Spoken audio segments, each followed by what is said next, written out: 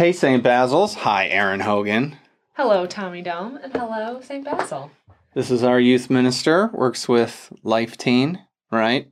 I do indeed. Doing life nights. Those are those Sunday night things. What kind of stuff do you do there? We do a total mix of things. We like to have a lot of fun, but then we also learn about contemporary issues or just more faith formation. Question for you. Before the printing press, scribes copied the Bible by hand. And when you're copying thousands of pages, you probably are going to make some mistakes, right? Oh, I definitely. I'm just wondering, Aaron, how did the biblical authors decide which facts to record and which to leave out? Well, how are we to understand violence in the Old Testament? That's a very tricky topic. And the Bible's attitude towards women? Oh, wouldn't you like to know? This one, I get really jazzed. When you've got four gospel writers all writing the same story, telling it in different ways, I mean, what's that all about? Aren't they going to contradict one another? These questions and more in the book Bible Difficulties from Catholic Answers, that if you did not pick up, you can find it at shop.catholic.com. Very small. You can read it in one night. You can also skip around because it's just 20 questions and 20 answers. And 60, 70 pages?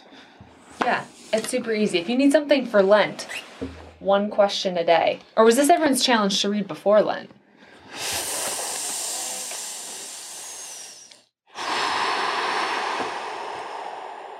Yeah, before Lent. And then if you fail, finish before Easter 2028.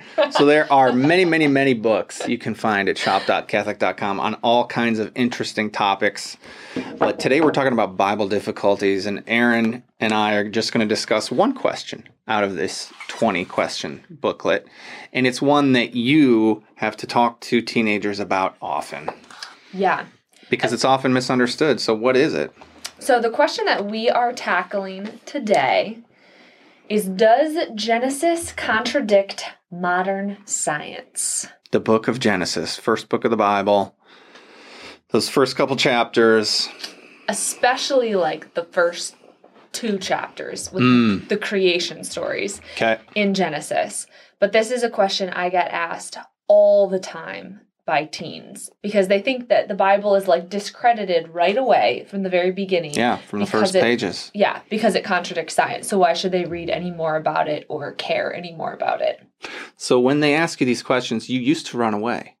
But now that you've read this book, now you have some ammo, right? Exactly. All right, lay it on us. And I'm excited to read it. I love this question because it just covers so many of the other questions too, and difficulties reading the Bible. Because the first thing you have to understand about the Bible is that it's a library, right? It's a bunch of different books put together. And in a library, you have different genres of books. So one of the things that I really love is that this book too, especially, it just points out that really what the first books of the Bible are trying to tell us is they're trying to tell us what God did when he created the world, but it's not trying to give us literal or chronological information about how God created the world. It's meant to be a little bit more of poetic language. Yeah, not a geological textbook, not an astrophysics textbook about the cosmos, but really saying, yes, God was the start. He created the universe. All those particulars, in what order he did those, that's not the main thrust of the point the biblical author is trying to get across. What is the biblical author trying to get across? I'm asking you. The biblical author, they're really trying to tell us in Genesis that God created everything from nothing, and created human beings especially out of love. There are a lot of other ancient creation myths that include the gods creating humans out of just their own selfish desires to have little worker slaves. And so the author of Genesis is trying to tell us, like, no, our God created us out of love, and he created everything good, and he put this order into the world. And so that's like one of the big truths. It's trying to answer almost like the why question. Why did God create the world? Yeah. Not the like physics of how does gravity work. Yeah, so there's definite super important truths in these first couple chapters of Genesis. But the geological ones are not what they're trying to answer. But yes, there is a God. We created everything out of nothing. Created humans different than animals and all the other creatures. And there's this special relationship between God and us, and this special relationship between man and woman. So those are the things to really sort of focus in on. Yeah. Mm-hmm. Yeah. And one thing they mentioned, too, is they touch on this topic of evolution right at the very end. Because that's another thing that so many of the teens nowadays is they say, well, we have scientific evidence that evolution did happen. Mm-hmm. And the Bible isn't structured that way, to allow for that. So how do you, hold these two in tandem? And I love this. They have a quote from John Paul II in this book, just like a little teaser. But he says that, indeed, the theory of natural evolution, understood in a sense that does not exclude divine causality, is not in principle opposed to the truth about the creation of the physical world as presented in the book of Genesis. So he's saying, yes, you can hold that evolution is how God chose to create the world. It doesn't contradict the fact that God created everything and that he created it from love and that he created us male and female and that he created everything good. Mm-hmm. He's saying you can hold these two truths in tandem. Yeah, evolution could definitely be a tool that God has used in this physical world to evolve different creatures. And eventually, God puts a soul in humanity and in each human person. And then that's how we're made in God's image and likeness. And then he continues to reveal himself through the Old Testament and then ultimately fully in Jesus. Mm-hmm. Love it.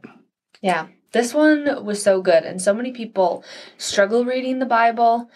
And so I'd say if you've ever felt intimidated to read the Bible or just haven't known how to go about it or have any tools in your arsenal, this book is so good. It gives you so many practical tools. And right at the beginning, it reminds us to come at it with a spirit of humility, knowing that these are like the inspired words of God. Like, how many times do we hear people say that, like, oh, I've never heard God speak to me?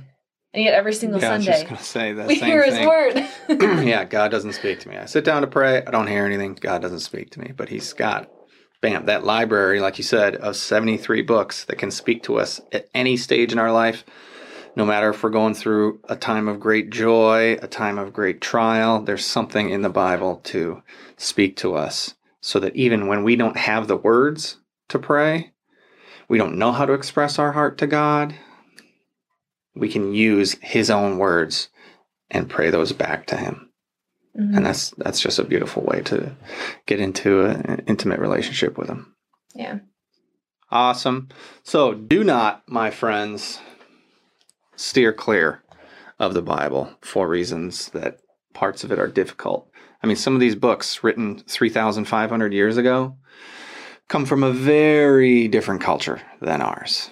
And some things just really don't make sense upon the first reading, and you have to get into some of the background context, but it's worth it to meet the God who reveals who he is and ultimately who we are as well. Mm-hmm. And the church doesn't leave us alone in it. There are so many tools to help us to interpret Scripture and to understand it, and we don't have time to study the history of all of these different cultures. Like, there's so many biblical scholars and commentary, and even just this nice, quick, tiny little book to help us read it.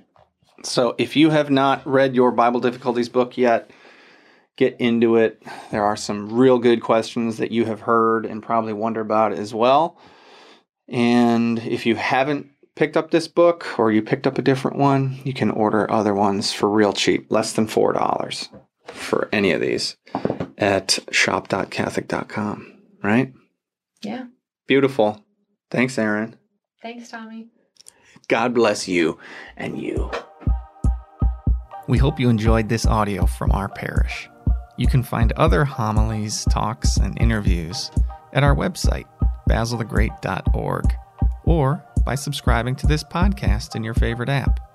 Just search for St. Basil Catholic Church, Brecksville. St. Basil the Great, pray for us.